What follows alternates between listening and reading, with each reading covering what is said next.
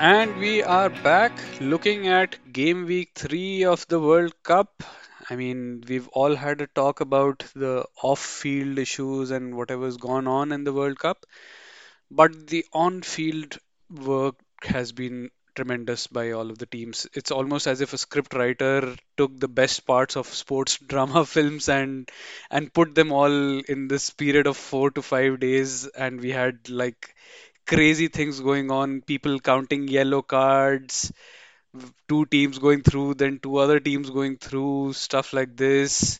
A player saying yes to a red card like never before.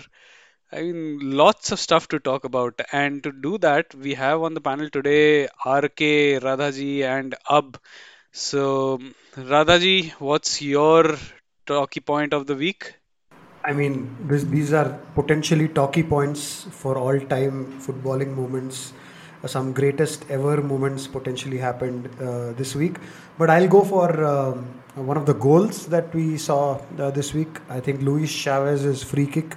I think that was one of the moments. I don't think we've had a lot of stunning goals in this World Cup. We've had only a handful, but that was a moment where a goal actually got me off my seat and full of just even rewatching that just gives me goosebumps.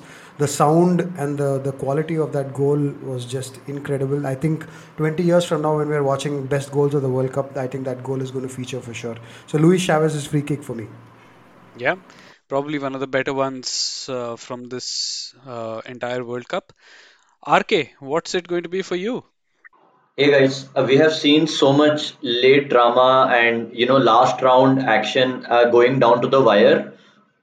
In this round of games, it's been spectacular, and one of the moments for me on that same note is the way that the Mexico, Poland, Argentina group ended, where basically they were at one point same on goal difference, and the only difference was in the yellow cards, and then Poland late on trying to avoid yellow cards, Mexico trying to score the goal which would get them through, and then Saudi putting a dagger in their hearts, but that still didn't make a difference because all Mexico needed was a goal.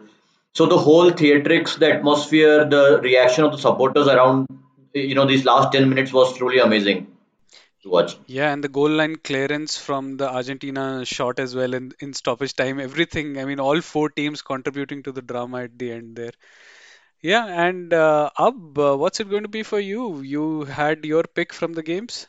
Hi to everyone. So I think for me it's going to be the last few minutes of Group H, which is the one that had Portugal, Uruguay, Korea, and Ghana. So I think Uruguay needed to win, and they needed Portugal to not lose to South Korea. But we all know how that ended up. So the Uruguay scoring, they scored a couple of first half goals. Ecstatic, supporters are ecstatic. Suarez is ecstatic. Uh, Portugal taking the lead against Korea, and then Korea fighting back to win it. I think in the 80th minute, 85th minute, I forgot which minute it was. But and then that news trickling into the Uruguay Ghana game, and then all the faces changing from like joy to heartbreak. I think that's the beauty of the World Cup. I think for me that was a talking moment of the Yeah, week. so Ghana might not have been able to avenge 2010 directly, but they did end up contributing or being there to see Uruguay crash out. So probably gave them some sense of solace, some closure. And for me, I think it was this period of 4 or 5 minutes in Group E when it seemed like Japan and Costa Rica were going through and Germany and Spain were going out. I mean, even though that was exactly opposite of what most of us had predicted to happen, so it was really fun to see the two minnows taking it to the bigger teams and actually making a fist of it. And it just felt as if that was allowed to happen, imagine what recriminations we would have seen from the fans back home. But yeah, not to be. But still, we have those 4 minutes to remember. So let's start with Group E. In fact, I think the chaos that happened in Group E with all four teams at one stage going through on the last day. So, I mean, did the ball cross the line? Is the first question I think that everyone wants to be answered. I'm gonna just go out and say you can always find an angle to say either way. So I think the top angle is what they finally used to go with the decision. And I think they have a chip in the ball and stuff. So I'm going to assume they have all that technology as well this for this World Cup. So I'm going to go with they got it right. But I don't want to take away from.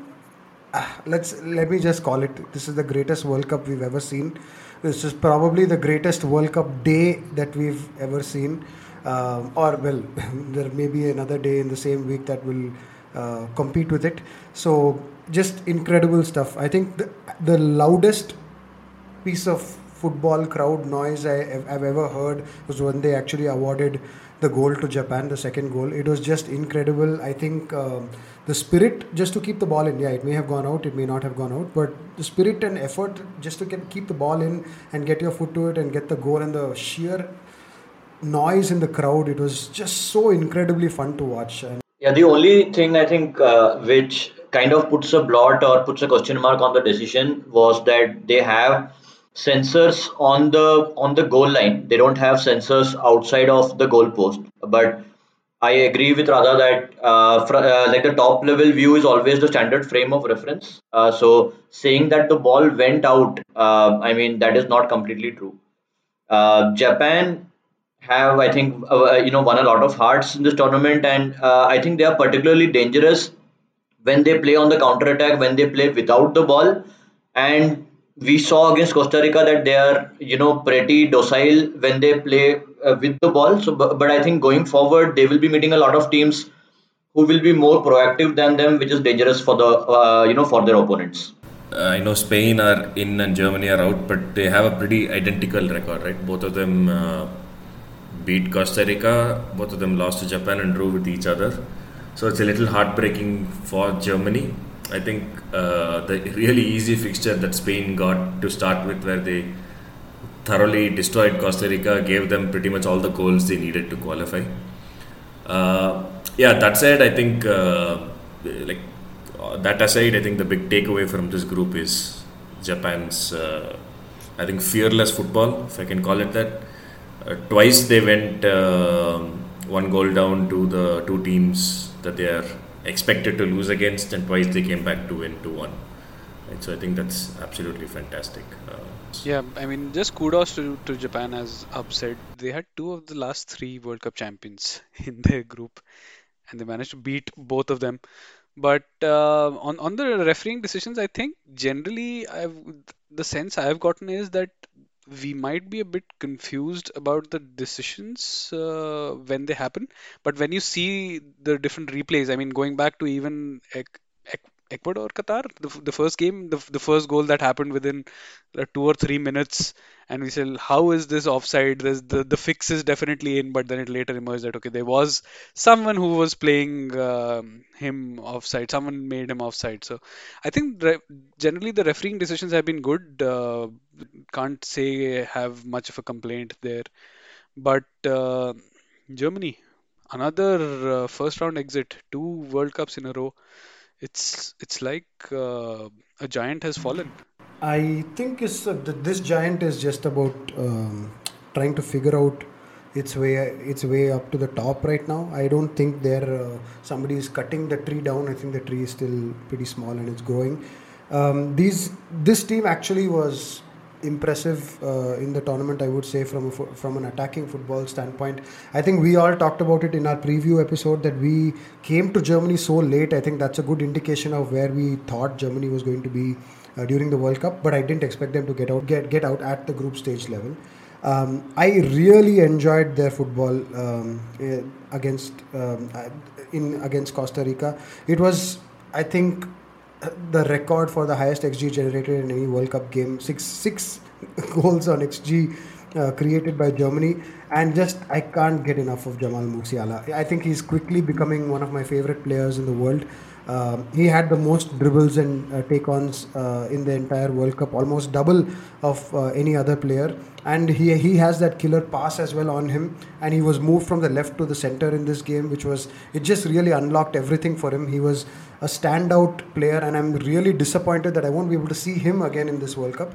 I think going forward, what Germany really need is to strengthen that back line, especially the centre back situation that they have. and also find a proper, number nine. It wasn't ideal that Mueller had to be the number nine, for them in this, in all the group games of this tournament. Probably, he shouldn't even have started. I think none of us expected Mueller to play such a significant role in the starting 11. In the centre backs, Rudiger was, something who I thought would be kind of like a talisman for them. But against Costa Rica, he seemed very half-paced, and a lot of mistakes came from him. The same goes for Neuer as well. Neuer wants to play the Euro 2024 tournament. They might be able to phase out a few of the others, but I think they need to take a strong call, on Manuel Neuer as well. He's an all-time legend, but probably it's time for very tough calls for Germany if they want to let the young generation come through. And do you guys, because I didn't watch the game live, I saw the highlights in detail, but like at the end, did you feel that Spain was kind of happy with how things were panning out? Because they seem to lack a bit of bite there. Yeah, I'm pretty sure they were not overly enthusiastic about changing their rhythm or changing their approach to the game. But I think they were also comfortable with knowing that they were going through and they had nothing to worry about like upset on goal difference. So they didn't want to expend any more energy than they needed to. And maybe I'm not putting it past anybody, though Luis Enrique didn't betray any emotions. He seemed really irritated that they did not win. But maybe they, at the back of their mind, would they rather play Croatia or Morocco? I think. Yeah, I think the way the brackets have ended up, both sides are fairly even. You got a couple of big ones on both sides and some decent teams as well. And again, Croatia or Morocco, it's a coin flip, I think. So make of that what you will.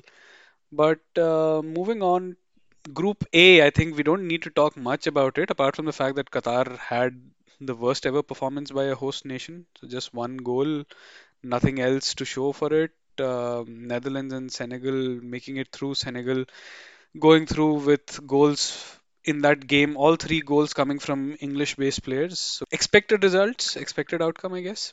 The whole Senegal situation and the final round of games was probably my would have been my second favorite Toki Taka moment. Senegal fans and African fans in general have mightily impressed me as they always have, and I always look out for these teams to progress or even look impressive so that I can back them for the rest of the tournament. Senegal and Morocco have definitely done that for me. Senegal had a lot of impetus in this game. In the previous games, we could have doubted how they are going to deal with their attacking threat without Mane, but I think they have come to terms with that and forged an identity, especially through Ismaila. Like he has been kind of like a talismanic figure for them in all these games, and I was particularly impressed by how quickly Senegal were able to turn around, getting to that 1-1 deficit. I actually was so impressed with Ismail Assar the other day. I think he really channeled the inner spirit of the left wingers. Who wasn't the left winger who wasn't at the tournament. He really ran the game. He was physical. His dribbling was always been there, but he was really brave. He won the penalty, and then what a superb penalty right into the side netting. Great penalty as well. I think he carried them to a certain extent from an attacking point of view. I'm happy that they made it through. They've come up against England, which I think is unlucky. But the other team in this group was really underwhelming. They finished with 7 points, which is the highest of any of the teams across this World Cup. Netherlands, but I'm pretty disappointed with Netherlands. I think they ended up with an XG of 2.4 and XG conceded of 2.7. So they're actually in the negative there. And Cody Gakpo is a statistical anomaly. He scored 3 goals out of 0.3 XG. Yeah, Louis Van Gaal inevitably, his previous tenures or his at least in the last decade has led to questions around the playing style. Netherlands, I thought, for me, were one of the impressive teams with respect to how they played the ball or used the ball in the Euros, but they have again reverted to a very Louis Van Gaal typical, kind of play in this tournament. And Van Gaal had to, talk back questions from the Dutch journalist in the press conference after this game, which is pretty, weird. You could think it is weird considering that they have 7 points, but as Radha explained, it's not. Moving on to Group H, we had the longest running narrative there, the ghost of 2010, revenge for 2010. Otto Addo saying, I don't want them to think about revenge, just think of it as any other team. Suarez coming out and fanning the flames again. One day before the game. I'm not sorry. Why should I be sorry? He missed the penalty. I didn't miss the penalty. So, Uruguay waiting to go through, and then just all of a sudden, Korea jumping up from somewhere. Yeah, I think when we did our preview before the World Cup started, this was one of the groups that we thought will go fantastically well, and it did not disappoint. I think Portugal was solid, Korea and Ghana, in my mind, both of them deserve to go through. Um, they were both were, I think, really spirited performances. Uruguay also ultimately beat Ghana yesterday 2-0. So it was, I think any one of the other three teams could have gone through in second place. And we wouldn't have felt that it's odd. I think it was one of those fantastic groups. See, everybody likes a little bit of narrative writing, and this it's very nice and convenient to say, "Oh wow, revenge and all that." Let's be clear: Ghana lost. Ghana got a penalty again with a great moment to rewrite the history books, and they missed it. So at the end of this, Ghana are still choking in front of Uruguay. It just so happened that South Korea's fairy tale came in the way of Uruguay going through. Ghana really didn't contribute to that at all. That said, I thought Ghana were really enjoyable all through this World Cup. Along with Cameroon and Senegal, I'm quite disappointed now that I'm not going to be seeing Ghana anymore, especially Mohamed Kudus. I think we've talked about him in the past as well, that he's one of the real standout performers in this World Cup so far. Yeah, the emotion on the Koreans and the expressions from the Korean fans has been one of the highlights for me. It's been it's clear to see, and it's one of the famous things as well about Korean fans, how they adore their football team, how they make superstars out of them. We already know how Son Heung-min is treated in Korea, and Korean fans. I'm really happy that they are going to continue. Son had a bit of. I think I have been disappointed with him in this tournament so far. The moment that he provided, I think that was a defining Son moment on the counter attack. Having players around him and having the composure to slip in, the substitute for that first time finish. Superb footballing moment. Like RK said, he has been a uh, little off color, and I do think it's that face mask and the injury that's playing on his mind a little bit. That said, great players come to the fore when their country or their team needs them, right? We saw like one absolutely, it was a fantastic 40-yard dash for the Korea winner, and just keep an eye on Huang when he makes that run. That's like proper lung busting stuff. At that point, I think 4 or 5 Portugal players are still behind the ball, right? And then Son does that run and then slips it through with a nutmeg and a fantastic finish, I think. And then the pure passion, right? He takes off his shirt, runs to the fans. That's the kind of moments I think that we live for. I think that for me, when I saw that, it was like pure exhilaration, and very happy, of course, for the Koreans. The goal, I think Huang, a player from Wolves, which is basically Portugal Central, scoring a goal to defeat Portugal at the last minute. It was almost like biting the hand that feeds you. But another superstar that really came to the party, although it was heartbreaking to see, at least for everybody with a heart, let me call it out, for the listeners who don't know what happened, the United fans in our group are utter, like, real pricks, I have to say. Just rejoicing at people in tears in football grounds. But it was heartbreaking for me to see Suarez at the end of a really glittering career coming to an end. He has not been great, but he pulled out some moments. There was another like great in this group, RK. How did that guy fare? Ball rolled onto his back. He turned away from a corner, and like a Korea scored. And what did Ronaldo do? He started blaming all the other people in the penalty box for conceding that goal. And I think Pepe was, being a another senior player, he had the balls to kind of, I think, confront him, and he had to kind of hide what he was saying so that the cameras don't capture it. So I don't think he had something particularly polite to say. For me, like probably I had a bit more Schadenfreude on the Lukaku one, which we'll talk about. Suarez, despite all his antics against United, I really respect him, and I can't say that I felt for him, but it was a bit of an emotional moment to see him crying and that kind of despair. Yeah, I think I don't know if we discussed it on our group or if I saw it on some other group. I think when Ronaldo was being substituted in the 63rd minute, the score was still 1-1 against Korea, and I think obviously he wanted to see out the game, maybe score a winner, do the CU or whatever.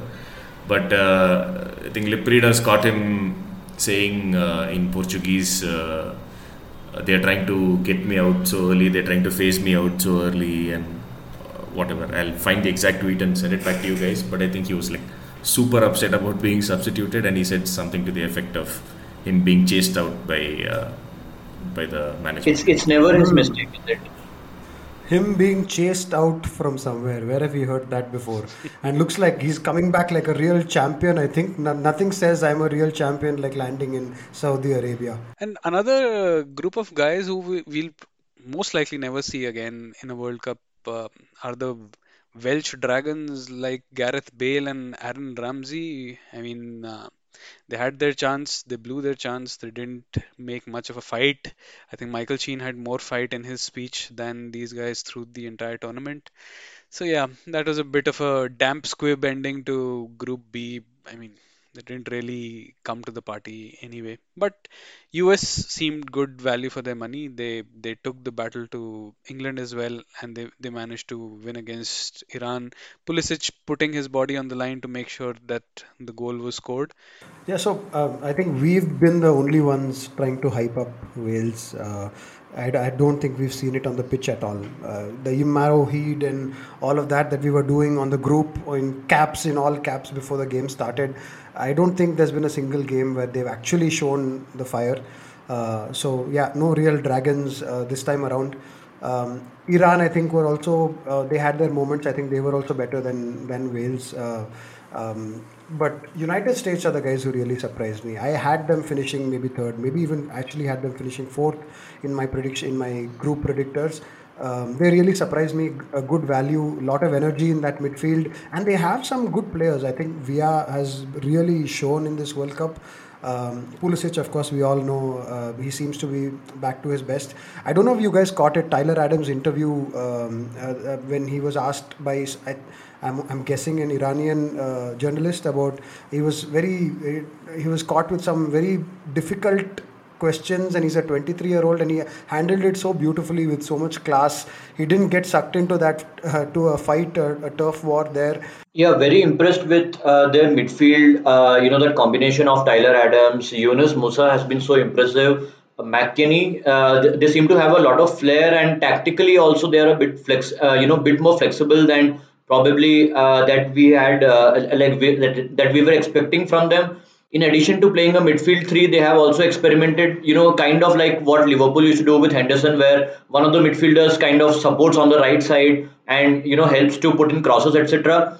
So they have had players who have stood up for them. Sergino Dest is another name that comes to mind. He's not been defensively great, but he's really been like provided some impetus for them. And I was talking about Chelsea players who have provided clutch moments. I think Pulisic loves taking the center stage for the US, and he once again came up with a very important moment for them. Pulisic needs love. I think you make him the main character and he plays well. And the same goes for Ziyech, which we will talk about when we talk about Morocco. But I think he's one of those guys where you give him the center stage, you feed the ball to him, you give him 15-20 minutes and he'll start to make things happen, right? So I think that's one thing where I think Tuchel and Potter have not got the best out of him, but staying away from Chelsea and coming back to the World Cup. USA look really good. It's not just a question of them getting the crowd behind them, getting pumped up and just winning matches on energy. There's a good structure there, there's a system there, they have a way of playing, there's high energy. Yeah, I think the other team, I think we came to this team last.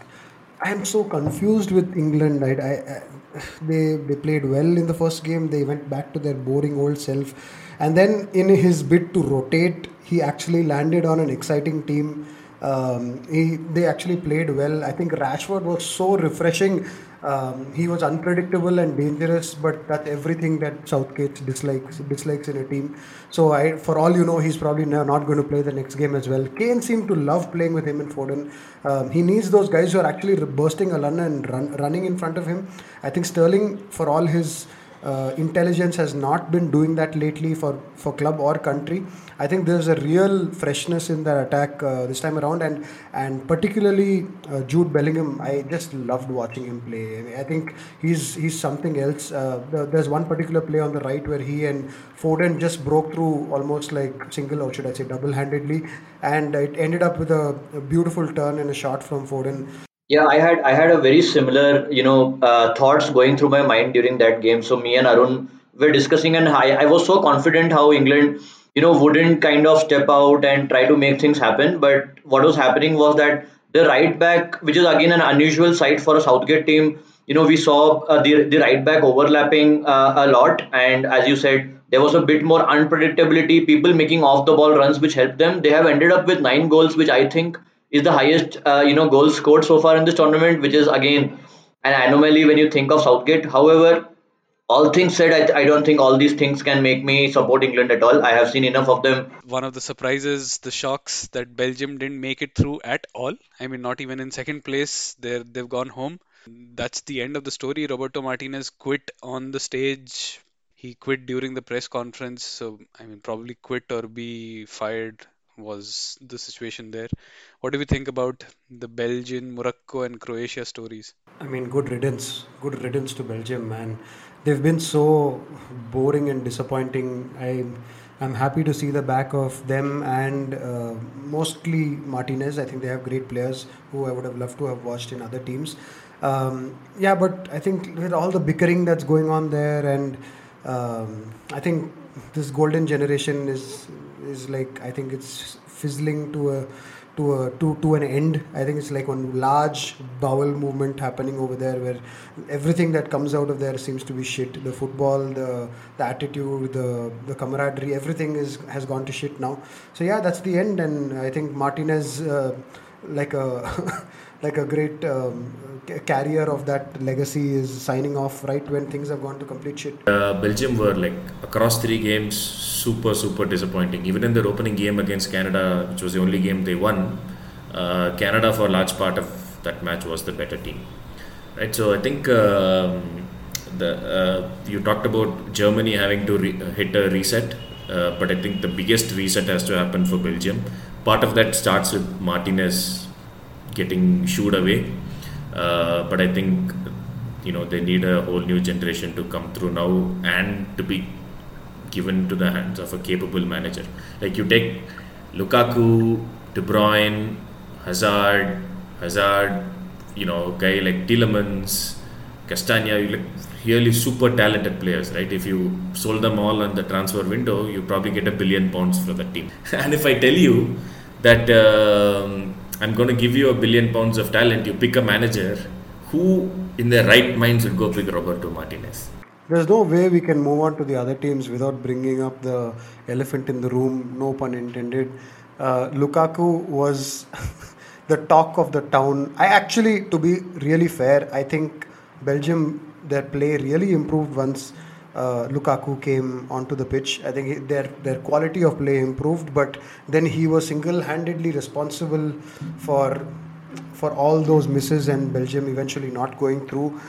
Again, I think seeing him in tears at the end was again a gut wrenching kind of moment, which RK seemed to enjoy. RK, you want to add your 2 cents to this? Rather for me, I have a bit of sympathy for Suarez because he's a complete proper all-time legend. I don't have any of that for Lukaku. This is a guy who struts around showing that he deserves to be in that pantheon of all-time greats, but he's nowhere close to that for me. He completely falls into the Pogba bracket. People who make much more noise, sound, than what they actually deliver on the pitch. I actually had kind of changed my mind about him when he won the title, for Inter, and he had a decent Euros, and then he came into Chelsea, and then he lost all the any small respect that I had for him. Went away again with the kind of comments that he made, the kind of opinion that he has about himself, which is so inflated. I saw him shedding those tears, but I still don't feel sorry for him. It's not a big deal. As Up said, Up, I'm sure Up could have scored one of those. I'm not 100% sure about that, but yeah, I think some of those chances were just ridiculous. Morocco, the surprise of the World Cup. I mean, we don't think anyone expected them to go through, and going through, topping the group. Wonderful to see. Yeah, this is where I want to go to Up because I think Radha and Up were watching that match together, and I want to hear from Up. I think he had a lot of caustic comments for ZH in that match, but now he seems to think that he's a big match player and he plays well when the team is centered around him. Okay, so some of my earlier comments have been taken wildly out of context. So when I was watching the Morocco game with Radha, I forgot which one it was. Uh, Belgium. yeah, the Morocco Belgium game. Like obviously, when I watch the game, when I watch guys play, I'm always screaming at the TV. Why I keep saying one thing or the other. This guy is useless. That guy is useless, and so on. So Radha took one of those comments and said that I hate him. Whatever. Of course, stuff that you say when the match is going on is tends to be overplayed, right? You tend to exhibit extreme emotions. This guy is the best, or that guy is the worst. Anyway, I think Morocco will continue to do well. I cannot currently recall who they play in the round of 16, but Spain. I think Spain. That will be a great game, but don't be surprised if Morocco take the lead. I am still sitting here ruffling on the thought of Up trying to chip a finish over the keeper from like 20 plus yards. I might probably be able to do that, said he. I think we our listeners now need a video on our YouTube channel in a Bangalore ground of Up trying to do that, and Radha can record it. I'm sure the camera will be shaking uncontrollably for reasons beyond my understanding as I'm shooting that video. Okay, moving from one of the success stories to another of the unmitigated disasters who everyone predicted would do well. Denmark, disappointing. I mean, for Belgium, no one cares. People are, yeah, good riddance. They were too arrogant, etc., etc. For Denmark, I think everyone's just sad that they didn't make it through. And not only did they not make it through, they were fourth in the group. They finished behind Australia and Tunisia. I mean, kudos to Australia who managed to get through. I mean, a reward being a game with Argentina, but they'll take that, I suppose. But Denmark, come on. Yeah, it's really sad to see the difference in performance in Denmark from the last year Euro. I think a lot of people took them to heart with the way they played and what happened in the first game with Ericsson. And like the Denmark that came into this tournament for all the three games was, very sadly devoid of emotion, devoid of passion. It was a very uniform paced, very half paced performance from them all through. They didn't have any bite. And I think it's very deserved for them to go out having only 1 point. Can't say anything else about them. So, but having said that, the only silver lining is that Ericsson, with his fitness issues, he has now he gets a good break. But the bad part about it is that Australia are going through. I have not been impressed by Australia at all, and I think they are the weakest team in that in the final 16. Yeah, Denmark were disappointing. I thought they actually did play well for a decent period of the game against France. Of course, they ran into Mbappe and Griezmann, who are like different class. Yeah, Denmark like disappointing. Like as RK said, I didn't see a lot of passion there. They are actually one of the four teams in this World Cup who did not win a single game. And I guess the way that stat should be read is that 28 out of 32 teams won at least one game. But yeah, Denmark is one of those four which no one expected. Moving on to the next round, next group. Of course, Messi is still here. He will play his thousandth game today because his team were able to beat Poland, and it seemed a bit tricky at the beginning, right? When the penalty was saved, Everyone on the group was like, "This is not a penalty. This should not have been awarded." Apparently, Chesney was talking to Messi and saying that VAR will not award this. I bet you 100 euros that VAR will not award this. And now he said, "I'm not going to pay him up. I don't think he's going to miss that 100 euros." But what he definitely did miss was the actual penalty. I see. Think Messi is in form. He was running past people like the Messi of old. He was playing those chip through balls that he used to play in his high days in Barcelona. Everything was going well, but I mean, if he's the goat, then Chesney has a good case to be the goat for penalties. He's saved 26 penalties, I think, in all. He's saved two in this World Cup, and one of them was followed by basically another save, a double save as well. Just incredible, and even this one was a world-class save. I think Chesney really deserves credit on that. But I think Argentina played really well, and I think they're going to. I think they're getting their groove back. McAllister and another instance of Brighton representing at the World Cup. Some good quality, a quality goal, and if you tie that to Estupinian and Caicedo, I think a lot of good things for Brighton to take back from this World Cup. Argentina, superb finish from Alvarez as well. It was a great touch and a finish from him. I think they looked good. Both goals were good. But yeah, Messi. I think Messi has a problem with penalties, and Chesney is probably the best in the world. Yeah, I think Chesney deserves to go into the second round to take his team into the second round just for the performances that he has served up. I think Poland didn't have anything much positive other than him. They are very passive. Like they cede a lot of space, which doesn't allow Lewandowski to kind of get on the ball, get on the game. So he's pretty much been on the fringes throughout. Argentina, on the other hand, I think they are getting their identity here. I was very impressed with the way that McAllister was making those, the off the ball runs into the box, which we have kind of associated with, let's say, Rabiot in this World Cup for France. So that is something which is and Enzo Fernandez. I am turning into a fan, and he's helping them to progress the ball, which was something that they were missing in the earlier games. Paredes came in 35 odd minutes. He had more than 50 passes, which I think is the highest per minute record or something in World Cups, or at least in this World Cup. So Messi has, like the difference between the two goats in this tournament has been stark. While Ronaldo seems like he's on the dying embers, Messi is still rolling back the years, still producing the magic. I think he should have scored a goal for sure, but I was very happy that that penalty was missed, and it didn't kind of give a blot on the overall Argentina performance, which was very good. I was happy that they were able to produce that performance and produce the goals without depending on that penalty. Yeah, and but I think Lautaro Martinez, he's going to be a question mark, for them. He's not yet come into form, and he missed a golden chance, which would have put Mexico through, which I was really sad about. As I talked in my talking moment, I really wanted Mexico to go through. They had produced much more XG than Poland, much more positive, and I think Lautaro's miss was one of the reasons why they missed out as well.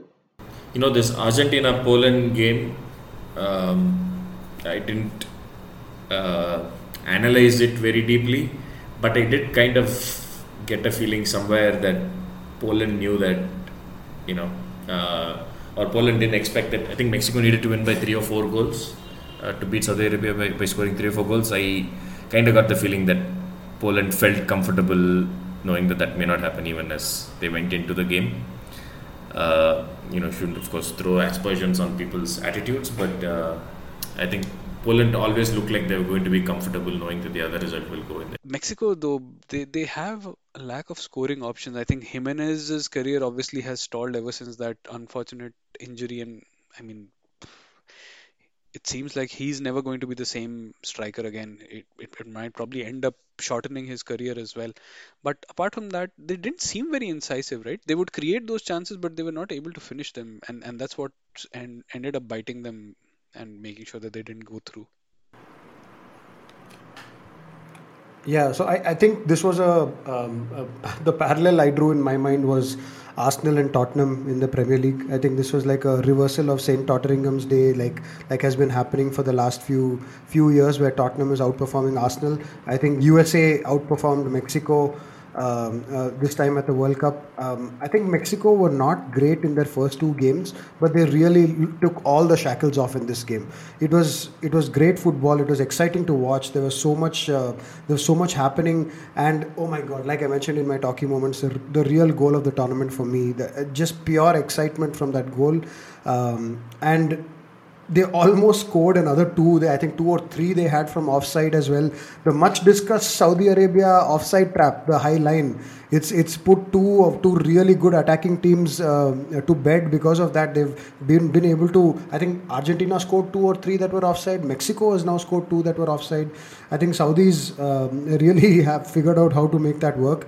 But this for me was, I think, the day of the World Cup. I think Japan was the other one, but this was just incredible stuff. There was that moment, of course, where people were talking about the yellow cards and potentially even a coin toss if all of that was mixed up. I don't think I'd ever seen anything like it. No prediction. Everybody would have predicted Argentina and Poland to go through, but nobody would have come close to what actually transpired. So just truly exciting stuff. It really brings the joy back. I've never felt this joyous watching a World Cup, but this has been an amazing week, an amazing World Cup, and I can't wait for it to keep going. Yeah, Radha, I think we talk so much about XG on this group. I really think it's time for the footballing world and for FIFA to take XG as one of the points of differentiation as we were talking about. Yeah, and the Saudi boys, I mean, they made their mark, right? They didn't end up as whipping boys of the group. They didn't lose to anyone 8-0, and they go home with Rolls Royces, all of them. So, all in all, a wonderful outing for them. Finally, Group G. And Yeah, let's not forget that certain Cristiano Ronaldo might be heading there for some obscene amount of money, and there are rumors that they're tying up with the likes of Egypt for the 2030 bid as well, the World Cup bid. So I think Saudi is making some good moves. I think they really stole the sheen from Qatar at this World Cup. While Qatar did all the organizing and everything, Saudis have really stolen the show on the pitch. I already talked about their offside trap, but their goalkeeper was on fire all through the tournament against Argentina and against Mexico this time around. So kudos to them. I think they played a huge part in this being such a great end to the group and a great day of football for all of us. Amazing. By the way, what a great goal! I think 97th or 98th minute, like superb goal that they can score as well. So I think Saudi really played a part. Yeah, not just the football and stealing the thunder from Qatar on the pitch, off the pitch as well. It seemed like a Saudi. It was their home World Cup. They made Qatar spend all the money and everything, and get all the cut gels and all the criticism. But it was Saudi's World Cup with all the fans. Where is Messi? Messi, where is Messi? yeah. I think that's become a meme by itself. I think a Korean fan was doing "Where is Ronaldo" yesterday, and stuff like that. So what the Saudi fan did, it's become a meme now. Going forward, we can expect to see something like that after every knockout game as well. Finally, moving on to Group G, Switzerland, Serbia, Cameroon, all in with a shout going into the last day to join Brazil, who played their B team, which by itself is worthy of a place in the World Cup by itself. And all the thrills and drama and the Abu Bakr red card. I mean, the referee and Abu Bakr exchanging handshakes before getting a red card. I've never seen anything like that. Yeah, I think Serbia, one of the teams, along with Germany, who kind of promised a lot in terms of what they could offer attacking wise before the tournament. And again, like Germany, they suffered for being very, naive, very open defensively, even more so than Germany, I would say. They defended very well against Brazil in a very tight shape, and hence it was surprising for me to see the kind of tactics that they tried to adopt against Cameroon and Switzerland in the upcoming games. And that was the major reason, why Serbia, despite scoring a few goals, despite having a functional attack, ended up going out. So, along with Denmark, I think a lot of people had put Serbia also down as dark horses for the tournament to maybe make an entry into the quarterfinals, but that didn't happen. Switzerland, keep doing this. They keep being under, written under regarded, but they always end up making the playoffs, whether it's I think Euros or it's World Cup. Cameroon were, kind of bit part participants in this group, but again they brought their own color. I thought Brazil. I saw the first half for Brazil against Cameroon, and I thought that Brazil actually their second 11 played very well. They had an XG over 90 minutes of almost 2.5, and they ended up not scoring at all, and they had an xg against of zero point 0.8, which is not too bad, although it's much more than what they were, what they had done in the first two games defensively. So I think it's more of a write-off for Brazil, but I am disappointed with how Serbia ended up going out. Yeah, for me, I think I had predicted Switzerland for exactly this reason because I've written them off three times before, and I said, okay, not this time around. You write them off every time, and they come back, as you said, RK. They're very um, defensively structured, well structured, and they know their roles very well. Even someone like a Dennis Zakaria, who's not had much game time at Chelsea, he's been sitting on the bench all through the season, and he comes in and he knows what he has to do. So as they say, Swiss clockwork coming to the fore again. But I'll miss Cameroon. I think they brought in a lot of color as we've mentioned, and they were a joy to see. Serbia have ended up as bottom of the group, but among those three teams, anyone could have been the second place team. And we're still waiting to see what part Neymar will play in the round of 16. But Brazil's bench strength showed that why Brazil are touted as one of the favorites for the cup. All right, that brings us to an end of whatever's happened in game week three. And in part two, we'll do a quiz and then we'll take a look at the round of 16 fixtures. See you in a bit. Welcome back. And in this part, we'll start off with a quiz and then we'll do a preview of the round of 16 games. So this time round, I'm mostly focusing in the quiz on the games that have just gone by. So 10 questions. First question. We've talked about this guy quite a lot now. Abu Bakar, he got the second red card of the tournament. Can you tell me who got the first red card and against whom? It was the Wales goalkeeper, They have three in the squad. Hennessy. I forgot his Yes. name. Yeah. Wayne Hennessy against USA. Iran. Iran, Yes, that's Iran. correct. Oh, Iran. Sorry. Which team scored the most goals? And one of them was mentioned by someone. England. England, And Spain, and England. yes. Which team with maximum goals scored didn't make it through? Germany. Serbia. Germany. Yes, Germany it is. Okay, one blast from the past. This has never happened ever again. Which team had three brothers on the same team in the 2010 World Cup? This has never happened before, never happened after that. So in the same squad, they had three brothers. Is there a third Toure? No. And one of them is a middling famous Premier League old guy. We've seen him play. He used to play for Spurs and Wigan. Oh, Palacios. The Palacios Yes, brothers. yes, the Palacios brothers for I. Ecuador.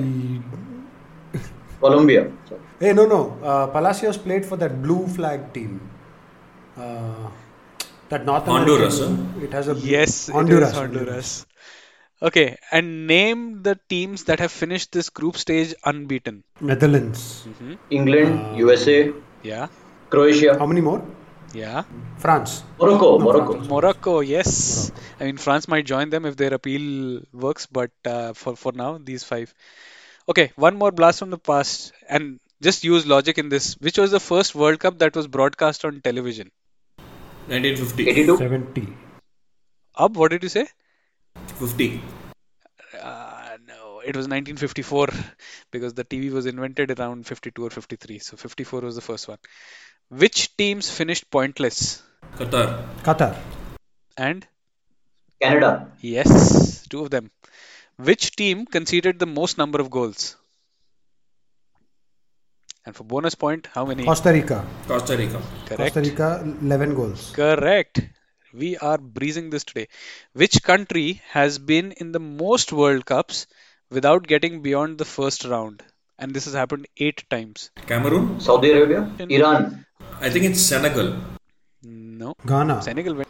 It's a European nation. Serbia. Oh, is it Wales? Wales, I think, have only played Don't like tell me 4 or Denmark. 5. Ireland. Scotland then. It is Scotland, yes. So Scotland have played the World Cup 8 times and never qualified for the second round. And finally, which team which played in this edition is now closest to breaking that record? I'm going Wales. for Saudi. I mean, you guys have mentioned that team already, but Yeah, because we mentioned every bloody team. Is it Senegal? Is it Senegal? no, Asian team. Asian team. It's Iran. not Iran. Saudi Yes, Arabia. yes, Iran 6 times. This was the sixth time that they played and they couldn't get over the line. And that brings us to the end of the whirlwind quiz. And I guess now we can move on to our round of 16 preview. So the first games going on today, Netherlands versus the US and Argentina versus Australia. Just a word there, Argentina and Australia have both complained that you've not given us enough time to prepare or rest. I mean, ideally they could have had England versus Senegal as well today, considering that those two teams played the furthest away. But that's FIFA for you. So, what are we thinking? Netherlands versus USA. This seems like an interesting game, right? I think I'm on board with what Abbu was saying earlier. I think very good chance of an upset here. USA has that energy that can potentially make some people uncomfortable. So they have some good running and some guys with pace as well. And I don't think we're talking enough. We've talked enough about the fact that Netherlands have been quite questionable defensively, and Virgil is not having a great World Cup. So it's clearly something that is he's carried from the Premier League to the World Cup. And their keepers are also not very dependable. So I would say there's a really good chance of United States getting an upset. Though if it comes down to moments, then people like Gakpo, you'd rather have people like Gakpo than anybody else in your team. Yeah, I think it's going to be an experience versus enthusiasm kind of a contest, and I still think Netherlands might have a bit too much in the bank, experience-wise, for USA to handle the likes of Van Dijk, etc. At the back, and I think Cody Gakpo. I have not been able to watch too much of the of the Dutch because the drama seems to be happening in other matches. But I would be watching him tonight because he's been linked a lot. Do we think that US, apart from Pulisic, they have people who can come in for them, do a job? Because Pulisic, I don't know. I mean, he said that he's cleared to play, but how fit he would be, everything needs to flow through him, etc., etc. Do you think that they can do a job on them? So I keep hearing about Gio Reyna, so that's the one I'm looking forward to. He's supposed to be this secret weapon that they are yet to unleash and things like that, right? So I've heard the name before, of course, because his dad used to play in the Premier League as well. So I've definitely heard of him, not seen much of him, but I think all the publications keep writing about him. So perhaps if Pulisic isn't available, then there's a immediate replacement available to come in and kind of wreak havoc in the next game. So looking forward to see Gio Reyna. The other game, as I mentioned, is Argentina versus Australia. Do we give any hope to the Australians here of continuing their fairy tale journey, which is already a fairy tale because no one expected them to be here? Yes, but I don't think Argentina have any kind of excuse that they didn't have enough time to rest, prepare. This is something that is a must win for Argentina, and if they go out in this match, it will be it will be similar to the Saudi game. They don't really have any excuses to make here. I really like the Australians' grit, the determination that they always bring. It's a cultural thing for them, but there is a point at which quality is required, and I'm sure that they don't have it in sufficient measure. If Argentina play a 6 or 7 out of 10, I think they will win this. Yeah, I think no contest. It's going to be a comfortable win for Argentina. I think Australia do a lot of the simple things and that works for them. But somebody like Argentina, who are so much more skilled in every side of the game, perhaps there's a set piece angle that Australia can look to exploit, but it doesn't seem likely. I think Argentina are going to have way too much for the likes of Australia. Like I said, Australia got a little unlucky with that draw. So then we're looking at an Argentina versus maybe Netherlands, maybe US quarterfinal. Right. So tomorrow we'll have England versus Senegal and France versus Poland. As I said, I would have loved Mane to be here, but unfortunately he's not there. So I think England in the better situation. Yeah, I think both of those games are going to be pretty straightforward. I don't expect them, but I'm saying this hoping to tempt fate. Looking at what the World Cup has been like thus far, I think England are way too good for Senegal, even though they don't show how good they are a lot of the times. I really, really hope Rashford starts, and even if it's back to Saka, but at least Rashford should be starting down the left. I think that really made a difference. I think they'll have way too much for Senegal. That being said, Senegal have some. This is their golden generation as well. So if they ever had a chance, it would be now.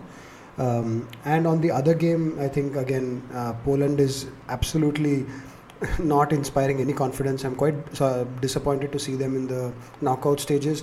And France, there was a small moment of time where against Tunisia, Mbappe came on, and he just showed the level difference between him and some of these other players in the world. It just he ran through at the entire team and took a shot from a wide left angle.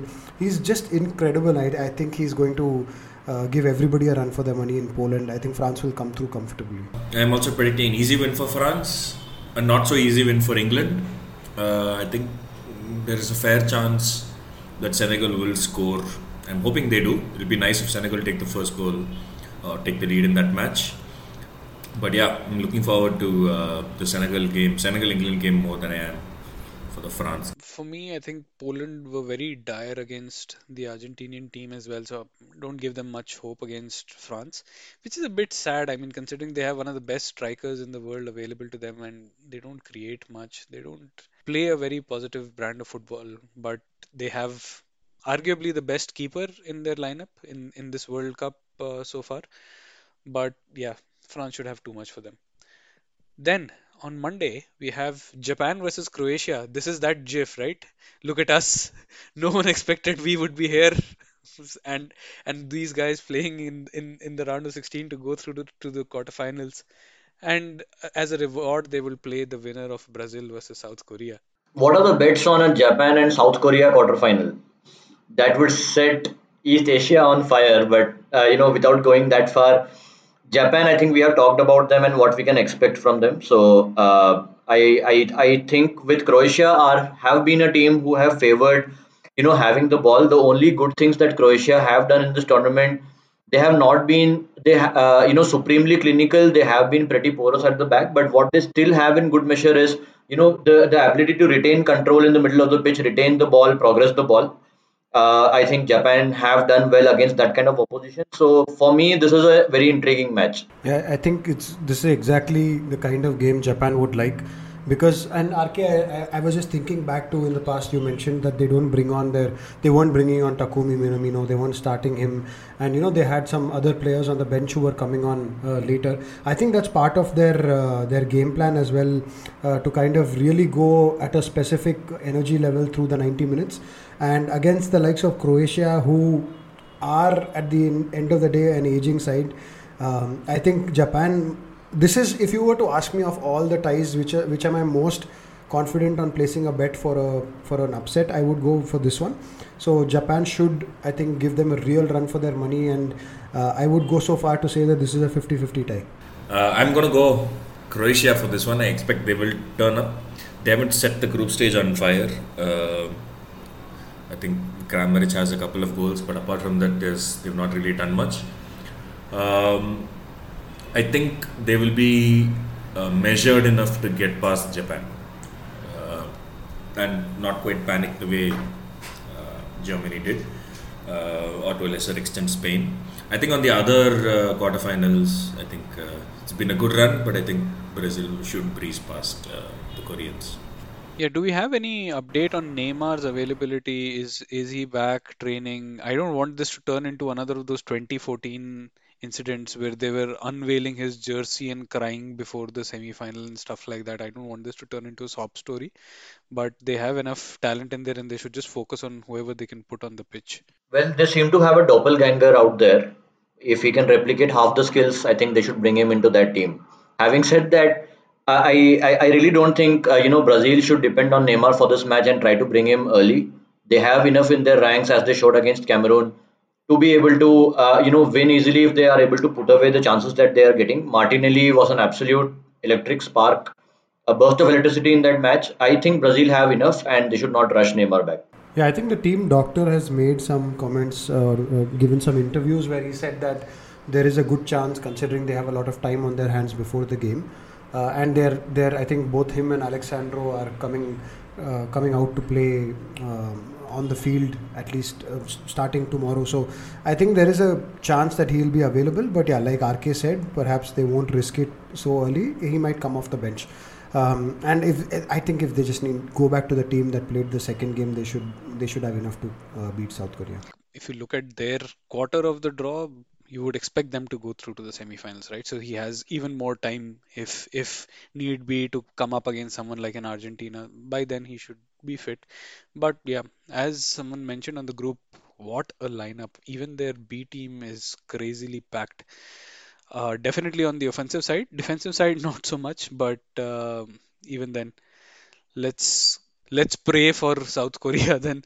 But if Japan and South Korea, as RK mentioned, they go through, 2002 vibes there waiting to happen. But I think that's probably a bridge too far for even the fates that be.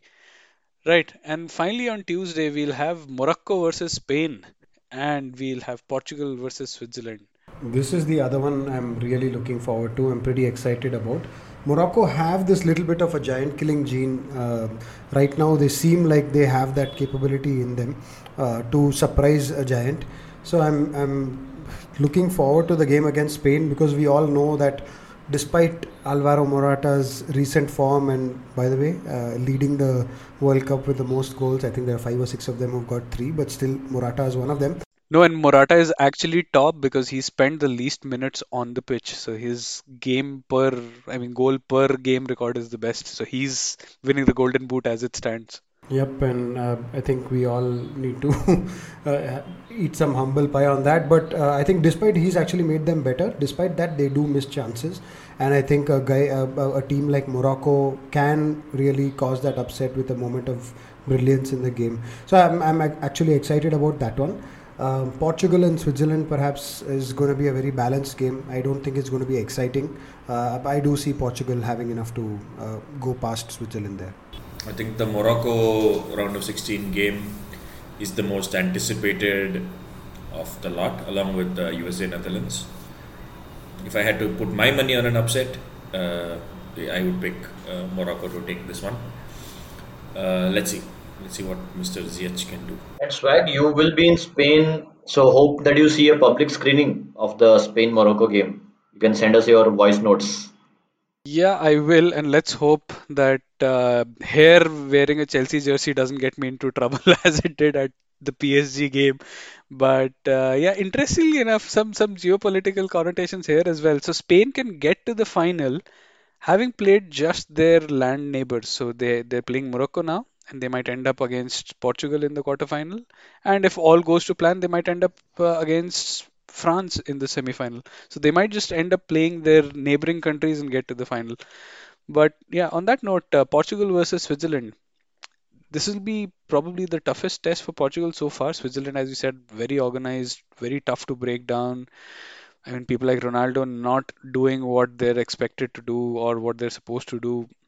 How are we reading this one? I think other than Ronaldo, there have been some impressive aspects about Portugal. While we have talked about their coach being conservative, and such coaches tend to change the identity to be more defensive in the knockouts. However, I think Bernardo Silva and Bruno, the kind of form that they have been in, if they play to their strength, they should have a bit too much, in the bank for Switzerland. I'm hoping to see more of Rafael Leao than we have seen so far. I think he offers, that vertical, speed and pace in behind, which is needed against a team like which is as organized as Switzerland.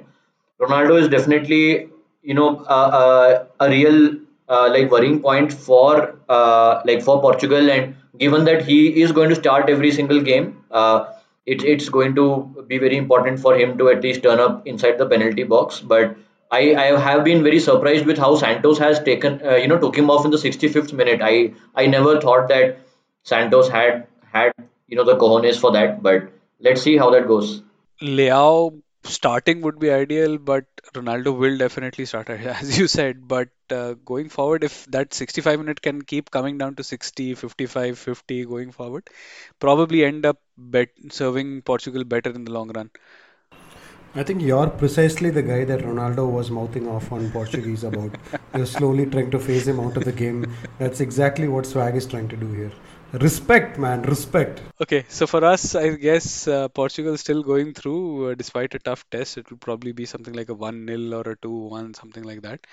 But yeah, it should set up the quarterfinals really well. You could have games like England versus France, Spain versus Portugal, Netherlands versus Argentina, Brazil versus Croatia is what we're thinking. And what we'll actually end up with is Japan versus South Korea, US versus Australia, Senegal, Poland, and Morocco, Switzerland. So gear in for the ride because we'll now meet you all after the round of 16 has finished, and there might even be a few surprise guests on the pod. And in the meanwhile, keep an eye out on the Tokitaka Instagram and Twitter handles. There is fresh content from the land of the World Cup, Qatar, as well as engagement activities on Twitter as well. So feel free to join in. And on that note, wish you a fond farewell. See you soon. Bye.